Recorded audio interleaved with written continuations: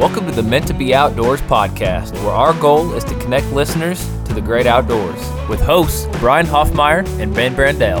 I'm host Ben Brandell, owner of Meant to Be Outdoors, instructor of outdoor skills, and passionate about personal growth. I'm host Brian Hoffmeyer, wildlife biologist and avid outdoorsman.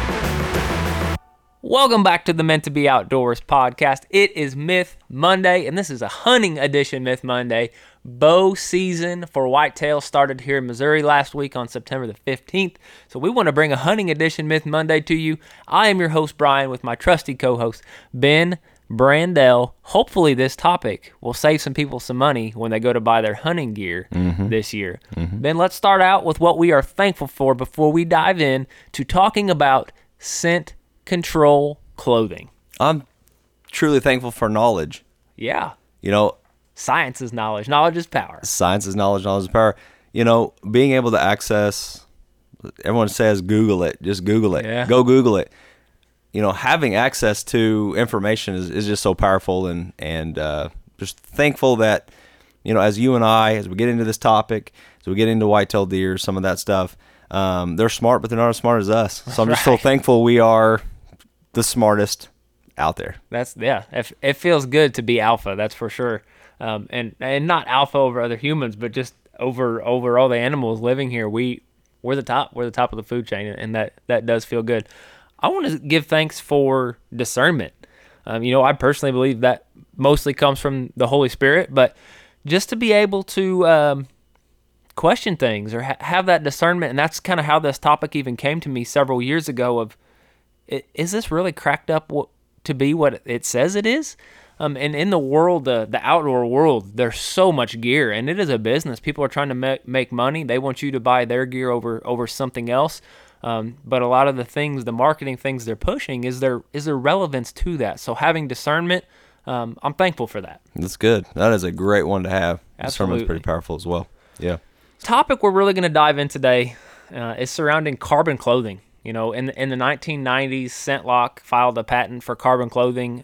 The military uses carbon clothing. We're going to be referencing some of the studies that they've done on it and how they apply it.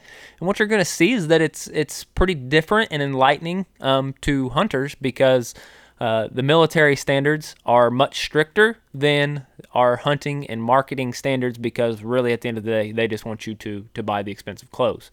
But really the myth is that carbon activated clothing, so there's hunting clothing that is supposedly carbon lined, that the carbon molecules in there can be activated. It's going to absorb your scent so that when you are hunting big game animals that have a far superior scent capacity than humans, they're not smelling you, they're not detecting you, and you're still able to make the harvest. When all this came about, I fell for it. I got the $250, $300 carbon activated camouflage.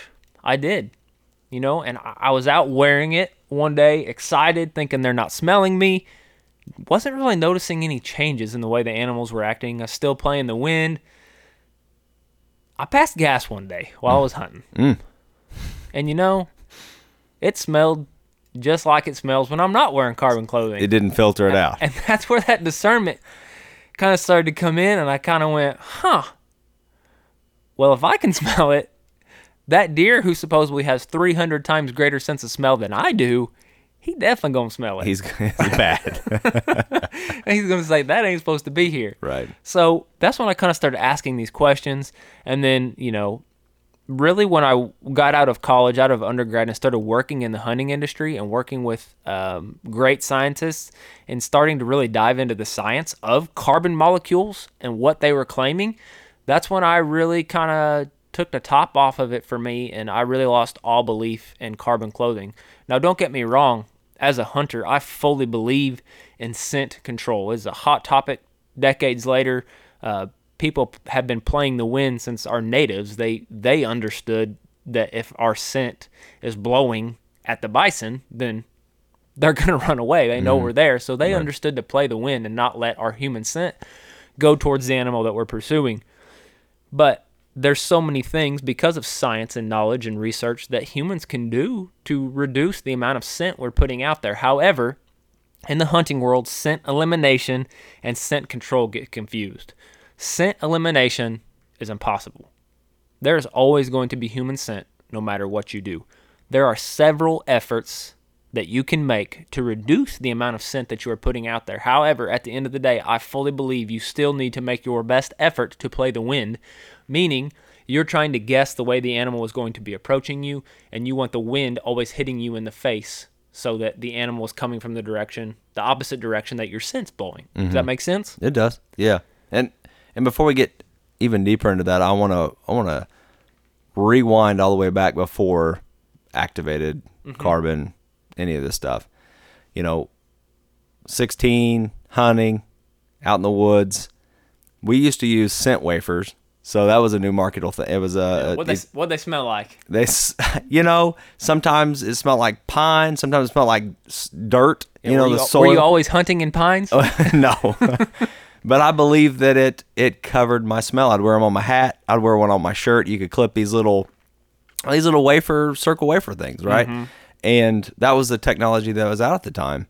But when I would wear them, it wasn't like I did any better when I didn't wear them. Right. It was just, it gave me this peace of mind of like, you know what, this is something I'm going to try. Mm-hmm. Cover scents is there's a whole category of cover scents. Right. So that's where you're getting into this topic today. We have cover scents. There's this idea of scent elimination, and then we have this idea of scent control. And sounds like where you're at right now, scent control is the best, the way. Right. That's what you're trying to do. But then I also had to think back, I've learned a lot from you about deer, how deer smell, but I think you tried to describe it to me this way, and since then I've really been paying attention, like when I go to new places. So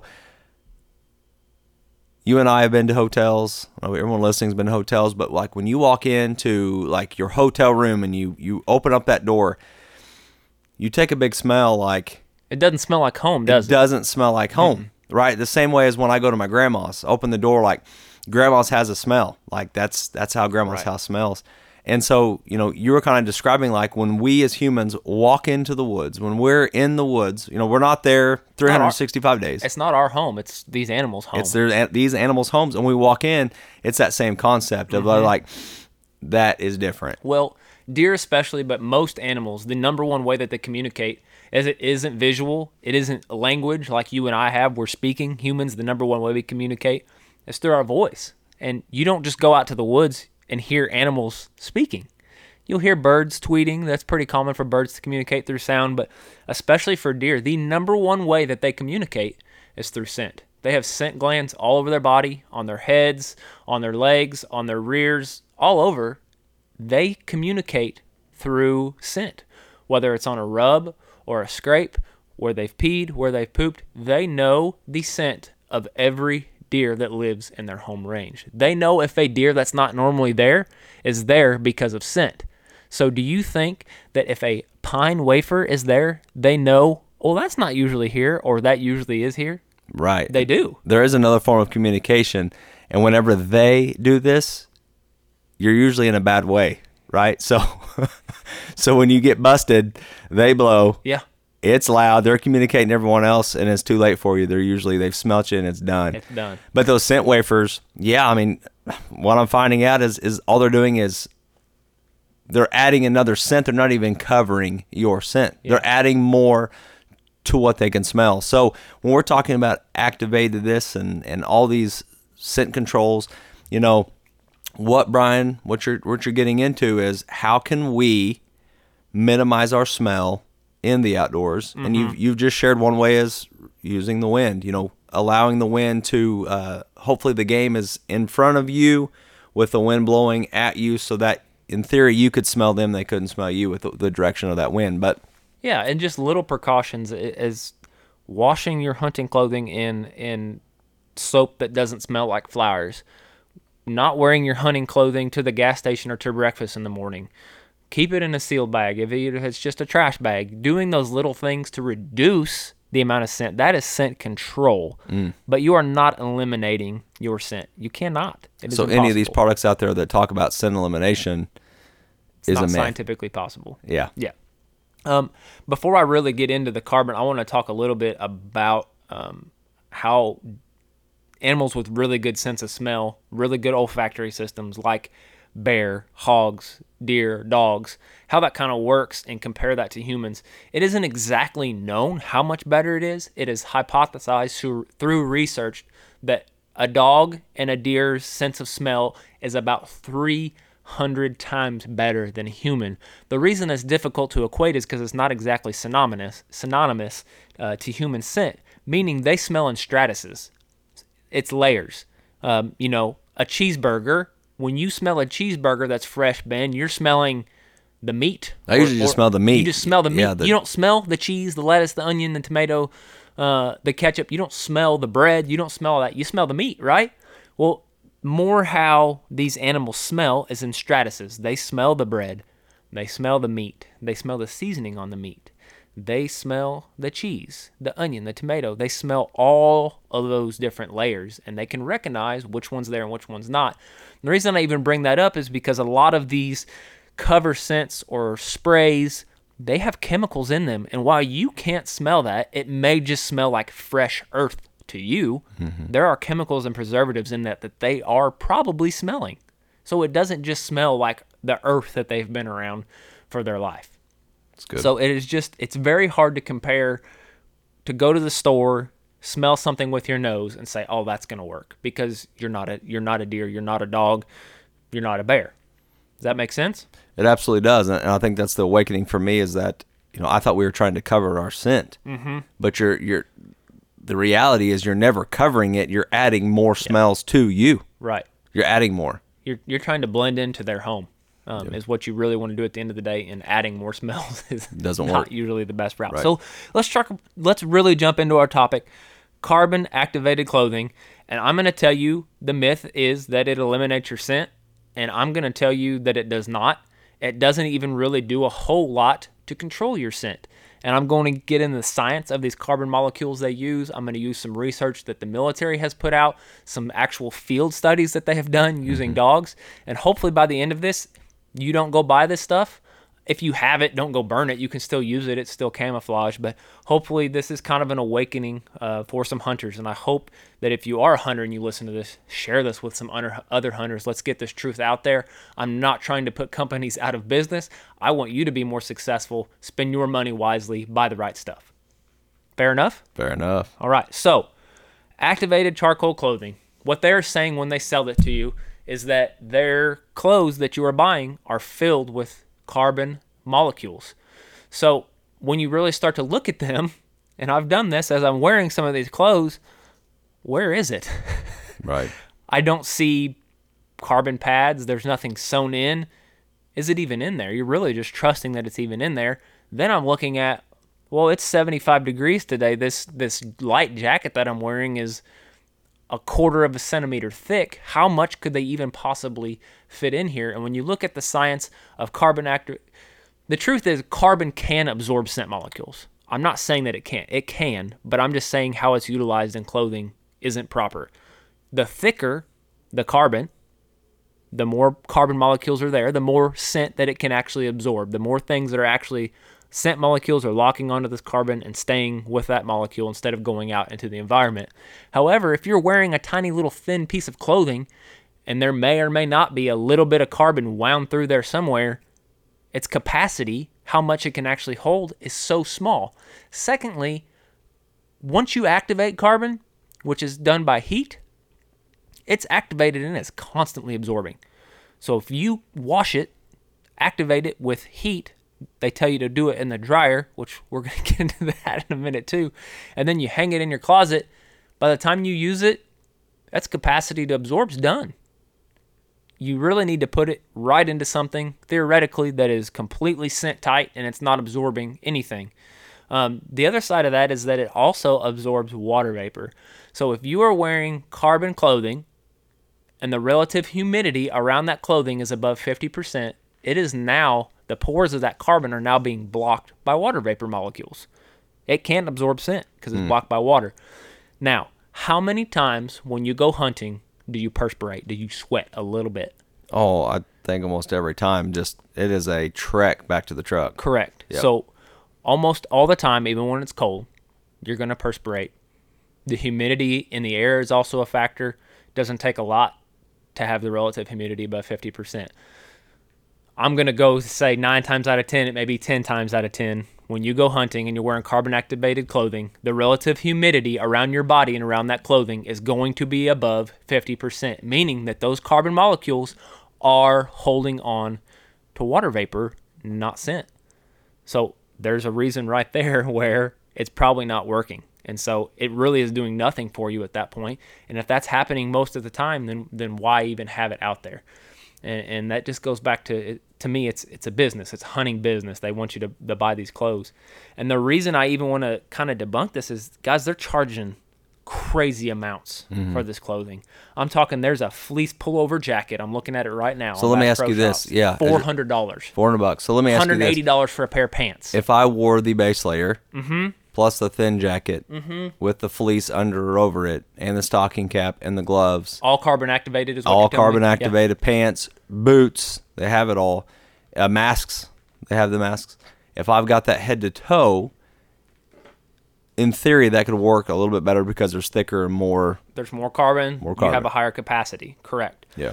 The military uses this technology that we're talking about, this carbon activated clothing. They actually use it in chemical warfare situations. They hand out what they call chemical warfare garments. However, they're very thick. The level of carbons that they put in theirs are much higher than what these hunting companies claim. The military standard is that if you wash a chemical warfare garment 6 times, it is now trash because it no longer works. It's done. It's done. If you have it for longer than 45 days, it is now trash. The life expectancy of that carbon is no longer. It's trash. So if it's washed 6 times for 45 days, it's done. Now let me ask you this. Who in their right mind wants to pay $400 for a fleece carbon activated jacket, keep it for 45 days, and then throw it away? Well, I wouldn't. I don't. I'm going to still wear it. Yeah, It's because just it's not still gonna- camo. Yeah. And that's fine. And it may be a great piece of clothing to keep you warm, but it is not controlling your scent anymore. It's not. It's done. Right. And so if you're washing it, if you're using it, it has a very short life expectancy. So much so that the much higher rated military stuff is only 45 days and 6 washes. What do you think the cheap stuff you're buying at the store is? Right. Less than that. Right. Less than that. Secondly, for you to really be controlling your scent, you should be taping and zip tying every opening. The zipper should have a flap that's carbon lined over it. You should have this tight thing around your neck and your cuffs and your hands. It's not covering your whole body, right? Bill Winke, Midwest Whitetail, he's known for harvesting some of the largest number of world-class whitetails in the hunting industry. Super popular online. You can look him up. He has been through all this stuff. He doesn't use this clothing anymore. He's quit several years ago after using it for 15 years and saying, I've noticed no difference. He says, just through his experimentation and working, and stick with me here because this is kind of strange, that he believes PVC, so full plastic, non-porous plastic, he literally wears PVC waders, and then he wears a PVC jacket, tapes the seams, the neck, the wrists, and tucks it in to his PVC waders. He has found that has been more effective in a hunting situation than carbon clothing that he's tested for a decade and a half. Well, I don't know if you've ever done that before, but I've done something similar. He goes on to say it's incredibly hot and uncomfortable. That's exactly what I was going to say. You sweat because it's not breathable. It completely traps in it, which is why it's some of the best material used for waterproof, like Correct. actually having rain gear. But back to deer, yes. Yeah. They did a study with dogs, and they used dogs because it's very similar olfactory systems to deer. And olfactory is your sense of smell. They took 42 people. They put 21 of them in these carbon-activated hunting suits, and they put 21 of them not in them, and they sent them out all into the forest, spread out everywhere. And then they sent these tracking dogs out to find them. Guess what? They found all 21 people not wearing a suit, and they found 20 of the 21 that were wearing carbon-activated suits, which there's room for error in a science study. Could it have been the suit? Yes. Could it not have been? Yes. What they did find was that it very, very minutely reduced how long it took the dogs to find them. It took 2.7 minutes to find the people without the clothing and only 3.4 for them to find the people with the clothing. Now, is that enough difference to charge that much for clothes? You're going to be out there hunting longer than 3.4 minutes, right? Right. That deer is going to be in range of smelling you probably longer than that, because he's going to be in range of smelling you from like a mile away. Wow. As they're coming in. So that study right there alone, just with dogs, being able, really negligible differences between the suit and not, is enough for me right there to say, well, who cares? I'm not going to buy it then. So let me put you on the spot. Okay. I have enough money that I can buy this stuff. I have enough money. And it only found 20 people, not 21. So you're telling me there is a tiny chance that it could help me. Correct. You know, the myth today is really to share that there is no such thing as elimination. Correct. We can't do it. But in this product, if I had enough money and I chose to, and maybe somehow it gave me a 1 second advantage, would you still be against me having it? I would not be against anybody having this. I'm just trying to say that it's probably not worth 3 times the money as the jacket that you can go get in the Walmart hunting aisle. Right. Right. The last piece of science that I really want to share that's pretty powerful, and this isn't really arguable, it's the science about the actual carbon molecules, these activated carbon molecules that they're claiming is in this clothing. To reactivate it, if you follow the directions on the tag, you're supposed to wash it. They actually say only wash it if it's dirty, has blood on it, because they know that washing it reduces its life expectancy. Right. That you're supposed to put it in your dryer at home. And that supposedly is going to, as we know, heat makes all molecules move faster. It's going to heat up these carbon molecules. It's going to open them up. It's going to release everything that's been absorbed. And now they're reactivated. They're fresh. They have this capacity to absorb again. Remember, the second you pull it from the dryer and activate them, they're absorbing constantly. You can't turn it on and off. Second, to fully reactivate a carbon molecule to have its full capacity to absorb scent molecules, it has to be heated to a temperature of 1,472 degrees Fahrenheit. 1,472 degrees Fahrenheit. That's hot. It also, if you are heating something at that temperature, it has to be in a controlled environment without oxygen. Otherwise, it's going to explode. So do you know anybody's dryer at home that is an oxygen-controlled environment that can heat to 1,472 degrees? Nope. I know mine doesn't, and I doubt that anybody has one at home like that. So just that right there alone, just that fact about these carbon molecules, I don't believe in it. It's Right. not there. And I'm saying I don't believe in it because, not just because I've taken it out, I've used it, I've witnessed, it doesn't really make a difference. I'm taking science and I'm putting science to this about what these molecules really do. And even at the end of the day, when the military's using it, their standards are better than hunting standards. There's really no standards. They can put out whatever and make any claims about whatever clothing that they want. They're using thicker carbon. It's basically disposable after 45 days. They're throwing it away. So at the end of the day, I don't want anybody to go out and waste their money on carbon, charcoal activated clothing. That's good. Well, it's good information, man. I'm glad you shared it because I'm newer to all of that. You know, again, I was the wafer man, you know. They have a lot of sprays. You know, that's something that I think is starting to help people hunt better, the different types of sprays that are out there to help control some of your smell. Right. But I just love that we're sharing that there is no way to truly eliminate it from ozone to any of these. You're going to be picking up smells, just like Grandma's house, just like that hotel. When we enter the scene, we're always going to have some sort of smell on us. Yeah, we're powerful. shedding billions of skin cells every single day as humans. That's what dust is. That's why there's so much dust in any of our dwellings, because we're shedding all these skin cells. What happens? Those start to decompose. So if there's bacteria present, that decomposition of those skin cells is what really puts that human scent out there. So I think a better approach, and some companies are going to this, is reducing the bacteria so that decomposition rate is slower while you're hunting, so you're not putting out as much smell. But anyway, I hope that you guys can go out, get some camo. I don't care what camo it is. Find a place to go hunt. Even if you just want to take some pictures of the animals that are out there, use some scent control methods, play the wind, have some discernment, whether you're fishing, hunting, paddling, whatever you're going out to do, about the products that you're buying. If you have questions, reach out. We'd love to share our opinions and some science behind why we use what we use. We're not always going to be right, but we do. We have been in this for a long time, and we do our due diligence and research about the things that we share. So that is it for this Myth Monday episode on the Meant to Be Outdoors podcast. I hope that you guys will download, subscribe, and follow along to each of our episodes. Share it with others so they can enjoy it as well. Follow us on TikTok, Instagram, Facebook. If you want to support the podcast, we have a Patreon that you can become a monthly member for $5 or $10 a month. We thank you so much for listening. Please find time to go enjoy the great outdoors. Thank you for listening to the Meant to Be Outdoors podcast, hosted by Brian Hoffmeyer and Ben Brandell. Please help us by subscribing. Also, follow along on TikTok, Instagram, and Facebook.